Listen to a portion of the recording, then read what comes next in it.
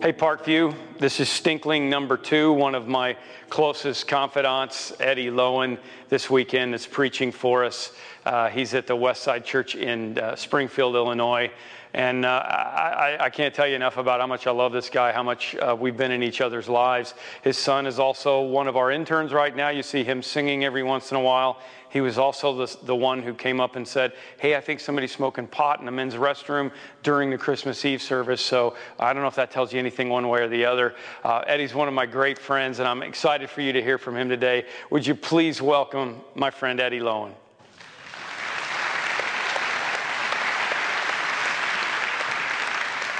Well, hello, Parkview. It's great to be with you today.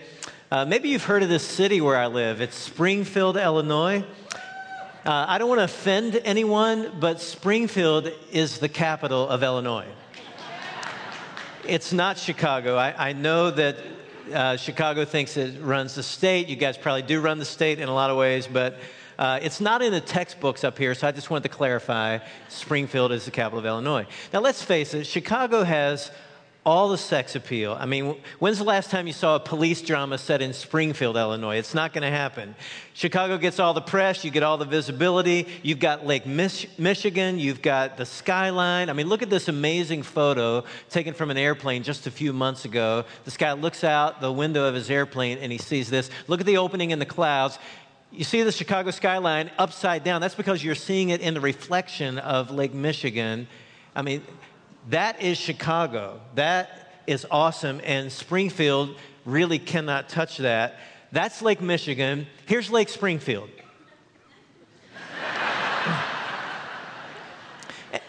And it looks like the water was pretty clear that day, actually. So, look, we get it. We know there's a cultural divide between you guys in Chicago and between those of us downstate. It's Chicago this, Chicago that. Your city's the cultural center of the state. But let's be honest, my city is the seat of power.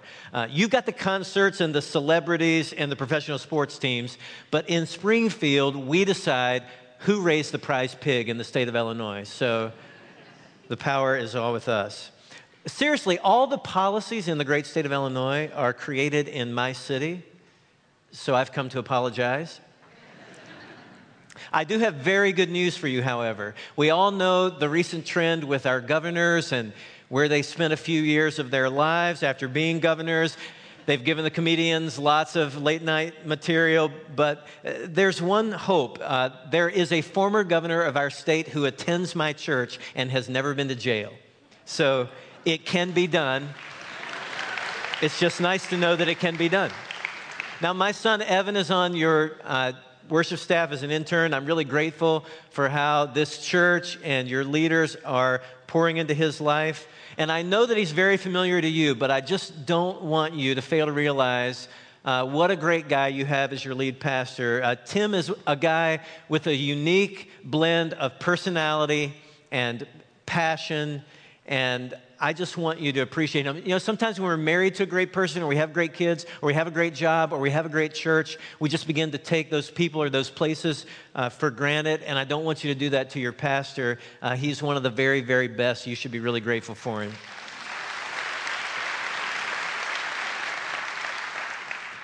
Like some of you, I've done a lot of church in my life. Lots of Sunday school as a child, worship services every weekend most of my life. Daily chapel messages when I was in college. I've heard lots of teaching by cassette, by CD, by podcast. I've written and preached a couple thousand sermons. But there is an event in the life of Jesus that I have mostly overlooked in my own teaching, and it seems to be overlooked in the teaching of many other people. It inspired a major holiday in some parts of the world, but Christians on our side of the planet seem to almost ignore it. And I'm talking about the event that we know as the Transfiguration of Jesus. And it's a shame that we often bypass this because it's a fascinating moment. It's recorded in 3 of the 4 biographies of Jesus' life that appear in our Bibles. And that just shouts, this is important. So let's get reacquainted with the Transfiguration today.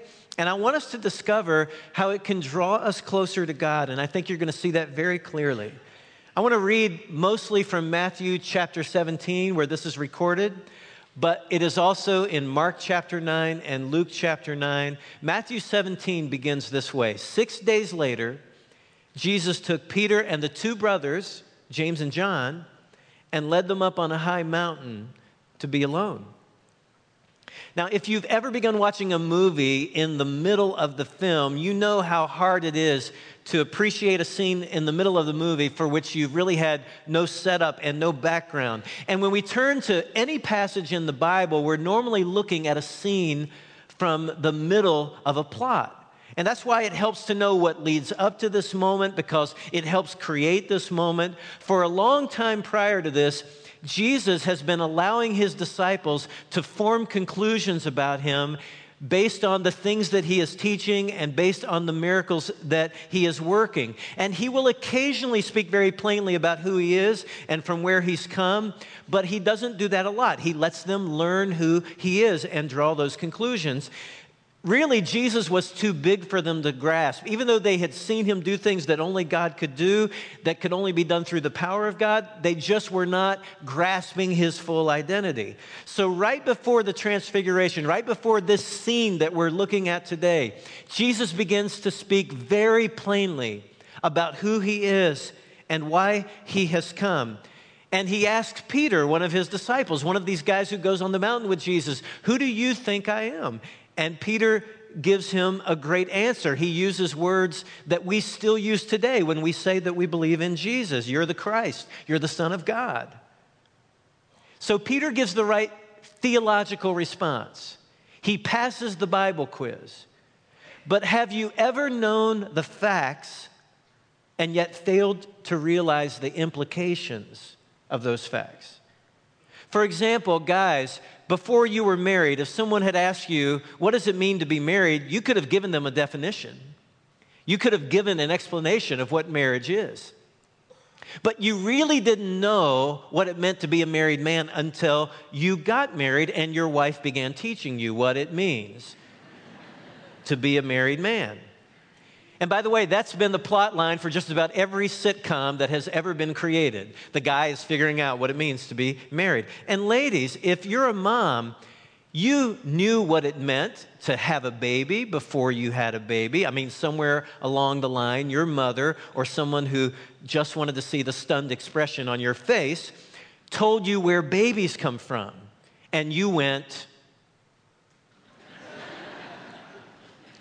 And you walked away from that conversation knowing what it meant to have a baby, but you didn't really know what childbirth is until you experienced it.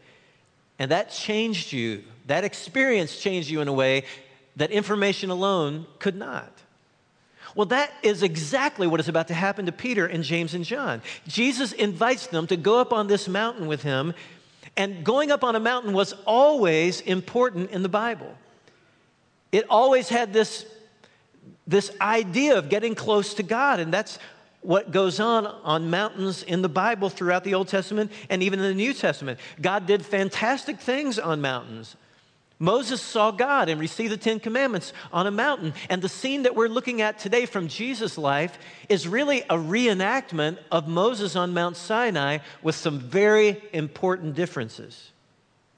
So a few days before the Transfiguration, Peter reaches a place where he can verbally express who Jesus is.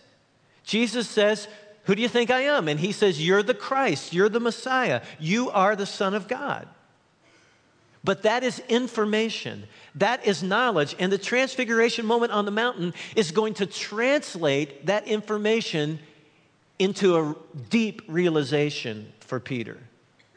Because information about God will not change you. Coming into this space, into this room, and gathering information about God will not change you. We are transformed when we experience the truth, when the truth impacts us personally. That's true in marriage, and it's true in childbirth, it's true in parenthood, and it's true in our walk with God. We need an encounter with God to fully know him. We need an experience. And the Bible calls this being born again. And in our culture and in our day, that term is so loaded that a lot of us who believe in Christ have run away from that term because some have seized that term and have defined it really in a different way than the Bible does. But being born again simply means this, that information becomes very personal, that there's an encounter with God and it changes you from the inside out. And it's what we all need. And whether you know it or not, it is what we all want. It's beyond knowledge. Now, the other thing that you would see if you were to study the chapters around this transfiguration moment in the life of Jesus is that this is a turning point for Jesus. This is the beginning of the end for Jesus.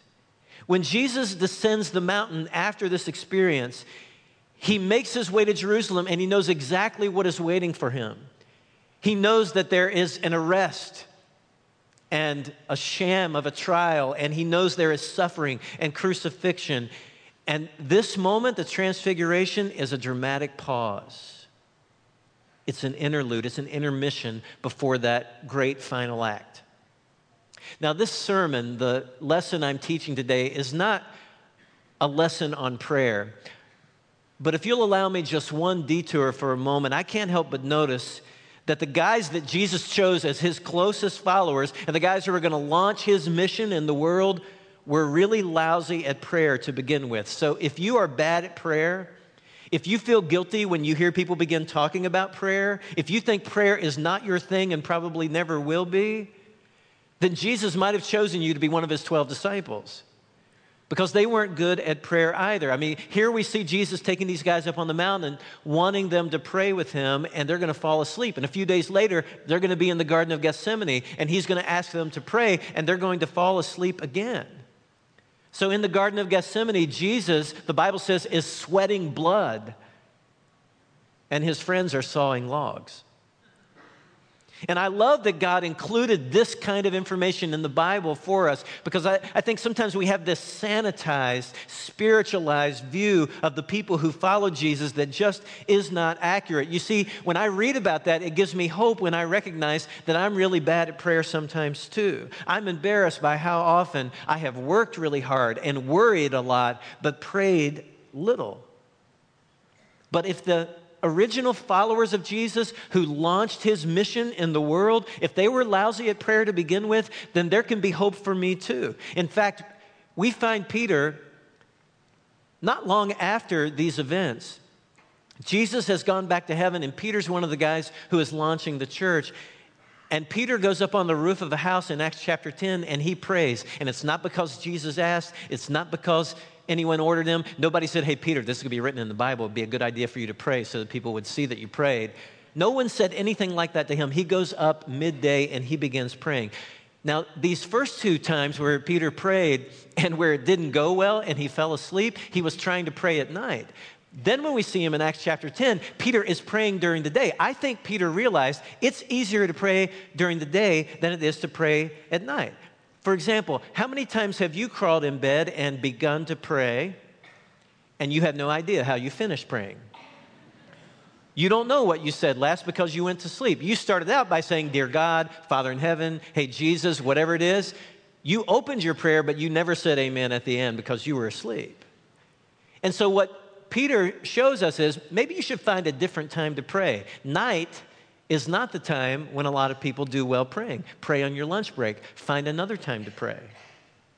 Well, Peter, James, and John may have been sleepy up on the mountain right before the transfiguration, but they're going to wake up very quickly. Look at verse 2.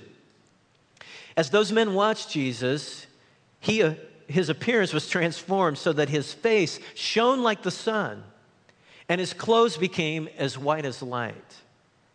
So it's nighttime, and these guys have their eyes closed, but you know how your eyes can be closed, but a bright light can penetrate through your eyelids? Well, they open their eyes, and they see this super bright light. Listen to how Mark describes it in his version of this event. His clothes became dazzling white, whiter than anyone in the world could bleach them. Sounds like a Tide commercial, doesn't it? Dazzling white clothing. Now, this is not a vision. These guys have never seen Jesus. This is not a movie playing in their heads. This is actually happening. Jesus is glowing bright white, and it gets even wilder in verse 3. Suddenly Moses and Elijah appeared and began talking with Jesus. Now, when dead people show up and begin talking to you, your friends are probably going to think something strange is happening. And so Jesus' friends are dumbfounded by this. They can't believe what's going on. Have you seen the commercial where Justin Timberlake shows up at the fan of a house and she just does not know what to do with herself? And then she's playing the guitar and singing for Justin Timberlake, and then it dawns on her she's singing for Justin Timberlake, and she just about comes apart. Well, this is how it must have been for Peter and James and John, because Moses and Elijah were as big as it could possibly get for Jewish guys like Peter, James, and John. Moses is the great lawgiver, and Elijah is the greatest of the prophets. And here they are, back from the dead, talking to Jesus. But here's the surprising thing. All this bright light, all this glory, it's not coming from Moses. It's not coming from Elijah. It's coming from their friend Jesus. In the presence of people like Moses and Elijah, Jesus seems to be the star of the show. Now, there was a time when Moses actually did glow. Do you remember that time? When he came down from being with God, the Israelites said, Moses, dude, your face is glowing. And you remember Moses put a veil over his face because he was self-conscious about it? By the way, there's a great verse in the New Testament that says, we unveil our faces and we let the glory of God shine through our lives. I love that passage. But Moses did shine at one time. But Moses' face shone as a reflection of God. Jesus' face shone because he's a revelation of God.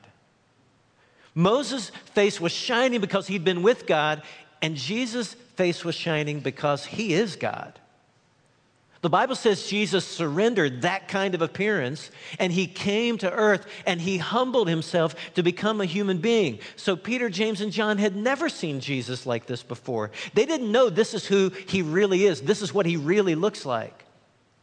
And on this night, Jesus wants a taste of home. He wants to be fully who he is, his glorious self. And so he allows his three friends to see him like that. And the one who shed his glory to become incarnated was decarnated in that moment and took on his glory again. And it completely freaked out Peter, James, and John. What would you do if you saw Jesus, not in his human form as he appeared for 30-some years on earth, but if you saw him in his divine majesty? By the way, you're going to see him in his divine majesty. You would either be very afraid or you would be very excited, or both. Look at how Peter responded. Verse 4. Peter exclaimed, Lord, it's wonderful for us to be here. If you want, I'll make 3 shelters as memorials, one for you, one for Moses, and one for Elijah. Now, you have to love Peter because he's always transparent and you always know what is on Peter's mind. The problem is that what is on Peter's mind should normally not be on Peter's mind. What he thinks should not be what he is thinking. And so it's just a good thing none of us have that problem, right? Thinking the wrong thing, saying the wrong thing. I love what Luke says about Peter and this moment in his account of what happened on the Mount of Transfiguration. In verse 33 of Luke 9, he adds this parenthetical note: Peter did not know what he was saying. That's Luke's gracious way of saying Peter can sometimes be an idiot. And can you see what is wrong with Peter's suggestion about building these shelters as memorials to Jesus and Moses and Elijah? You see, these shelters are really mini tabernacles. What is a tabernacle? It's a place of worship.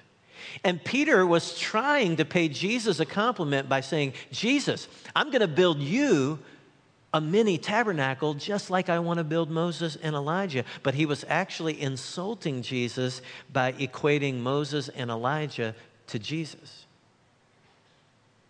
So one chapter earlier, Jesus asked Peter, who do you say I am? And Peter gives this incredibly accurate and awesome answer. You are the Christ. You are the Son of the living God. That's perfect. But then a few days later at the Transfiguration, Peter is struggling to fully grasp what it means that Jesus is the Messiah and the Son of God. Does anyone else here, do you know any truth about God that you've had trouble incorporating into your life and your thinking? If so, Peter can identify with you, and I can identify with you. I'm right there with you.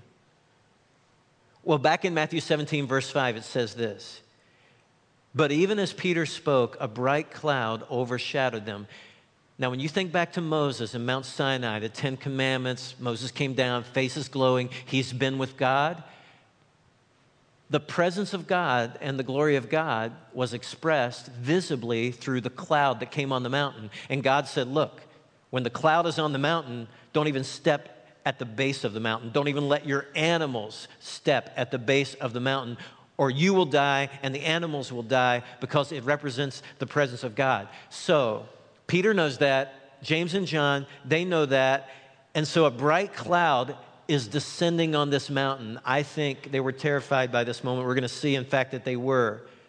And a voice from the cloud said, "This is my dearly loved Son who brings me great joy. Listen to him." The disciples were terrified, and they fell face down on the ground. I really love that. I really love what God did here. While Peter is yapping his dumb idea about creating places of worship for Moses and Elijah and equating them with Jesus, instead of rebuking him, God just comes in his presence. God just descends on that place. And as much out of mercy as anything, God audibly speaks before Peter can blurt out any more heresy. Now, I don't know that in this moment God's voice sounded like Morgan Freeman, but I'm pretty sure God's voice sounded like Morgan Freeman. I mean, when I read this, that's what I hear. I hear Morgan Freeman's voice in my head.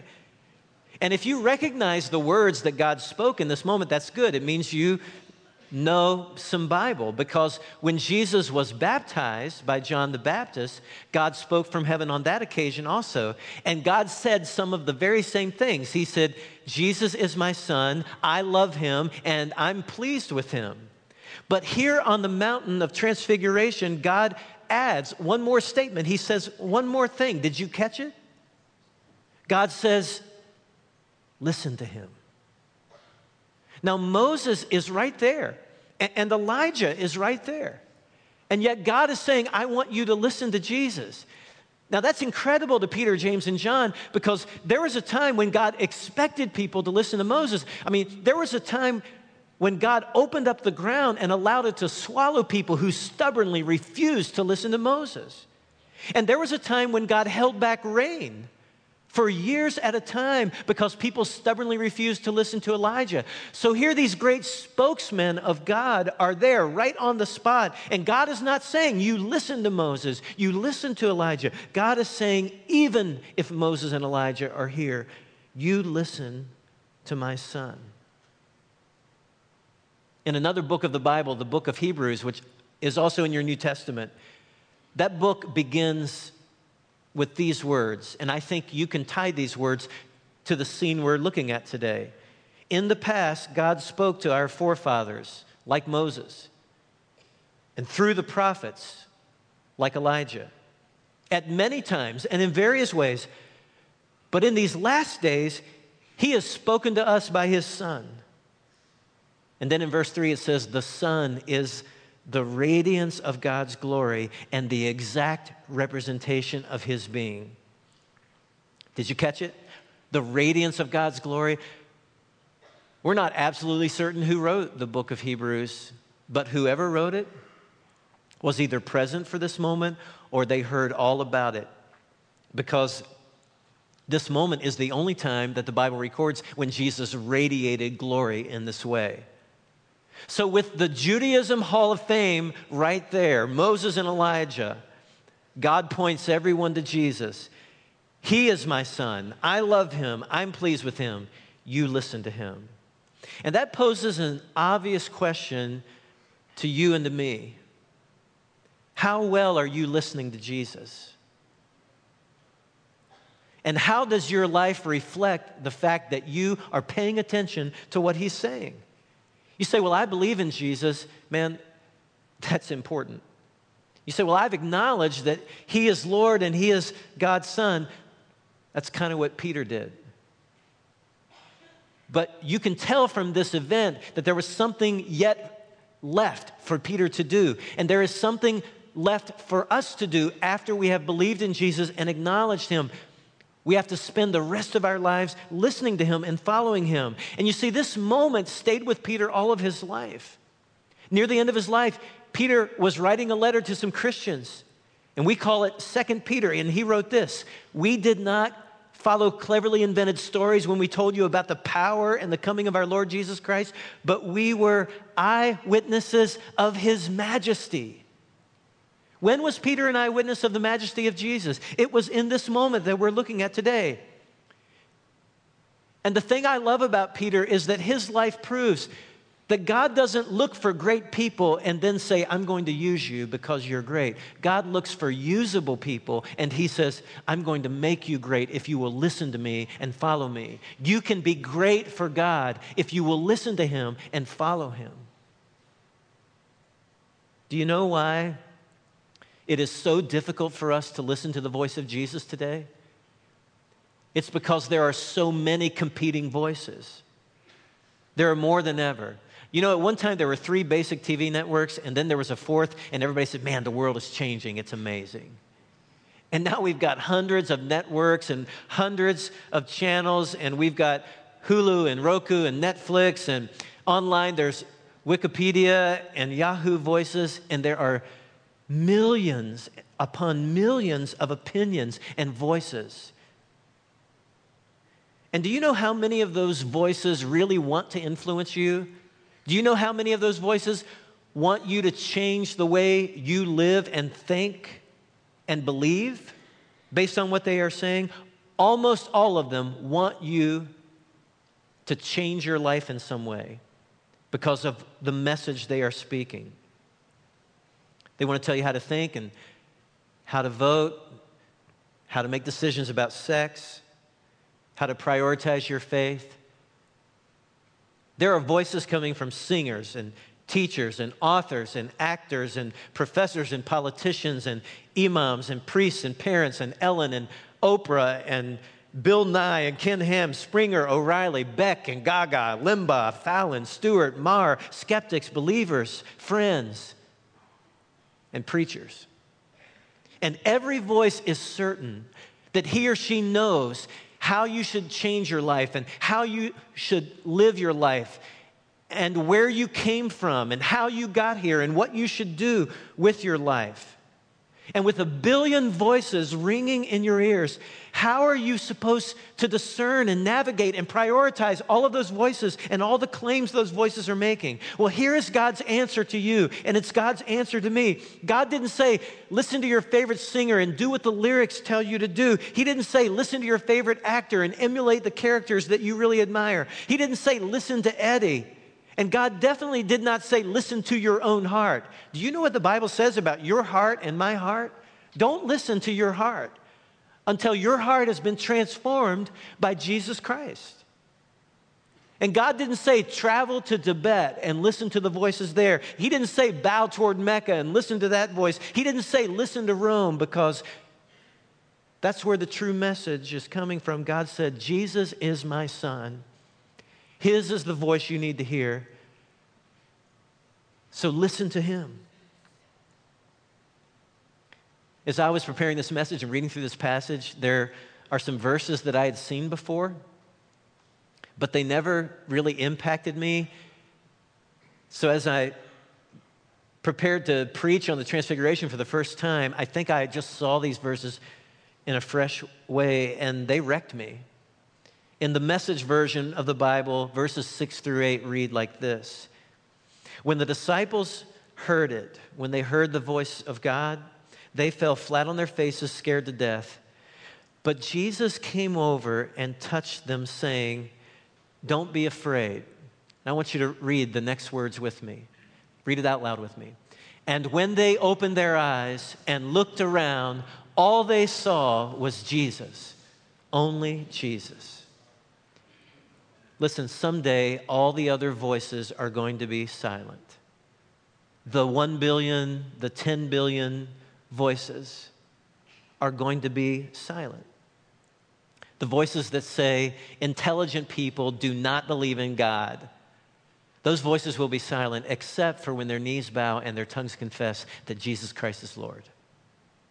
The demonic voices that whisper self-destructive and murderous thoughts into the minds of disturbed people, those voices are going to be silent.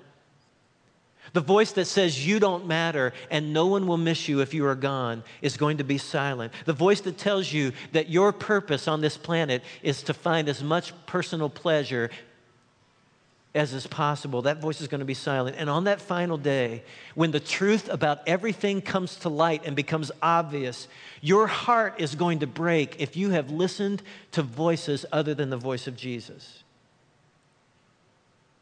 Do you know why Tim will stand here on this platform and urge you to read your Bible? It's not so that you'll be a good religious boy or a good religious girl and do the religious thing. He wants you to read your Bible because you're going to hear the voice of Jesus when you're reading the Bible. And the Holy Spirit is going to use the Bible to speak into your life. And you need to hear that voice. Because one day there's going to be a cataclysmic event, and the world as we know it is going to come to an end. And we are all going to look up, and you know what we're going to see? We're going to see Jesus, only Jesus. There's a verse that you guys use at Parkview a lot, and Tim will use it to close the gatherings when you come for worship. And so I just want to take you to that verse, and I want to urge you from now on when Tim leads that, I would just love for you to say it and hear it in a fresh way, because there's a phrase in this verse that really ties into everything we've talked about in the event that we've looked at today. It's from number 6, and you've heard it often from Tim's lips. The Lord bless you and keep you. The Lord make his face shine on you. The Lord turn his face toward you and give you peace. Listen to his voice. His face will shine on you, and he will give you his peace. Let's pray. God, we want to thank you. Thanks so much for giving us an opportunity to know about this moment and to look into the life of Jesus. Thanks so much for portraying the apostles, the disciples, in the way that you have in reality. Thanks for letting us see their weaknesses. But thanks most of all for sending Jesus and for his humility to come into our world and to take on the form of a servant, the appearance of a human being. And thanks for this moment in time when he, for just a few moments, became who he really is. And when some of the great men of the faith deferred to him and taught his disciples and all of us who read about this event since that he is the Son of God. And God, we want to thank you for not only giving us information about yourself and about Jesus, but by being willing to enter into our lives and to make us new. Thanks for the opportunity to be born all over, to be a new creation in Jesus Christ. And I pray that if there's any one of us that has just been an information gatherer up to this point in our Christian experience, that we would open our lives and listen to Jesus and allow you to transform us from the inside out. It's in Jesus' name we pray. Please make his face shine on us. Amen.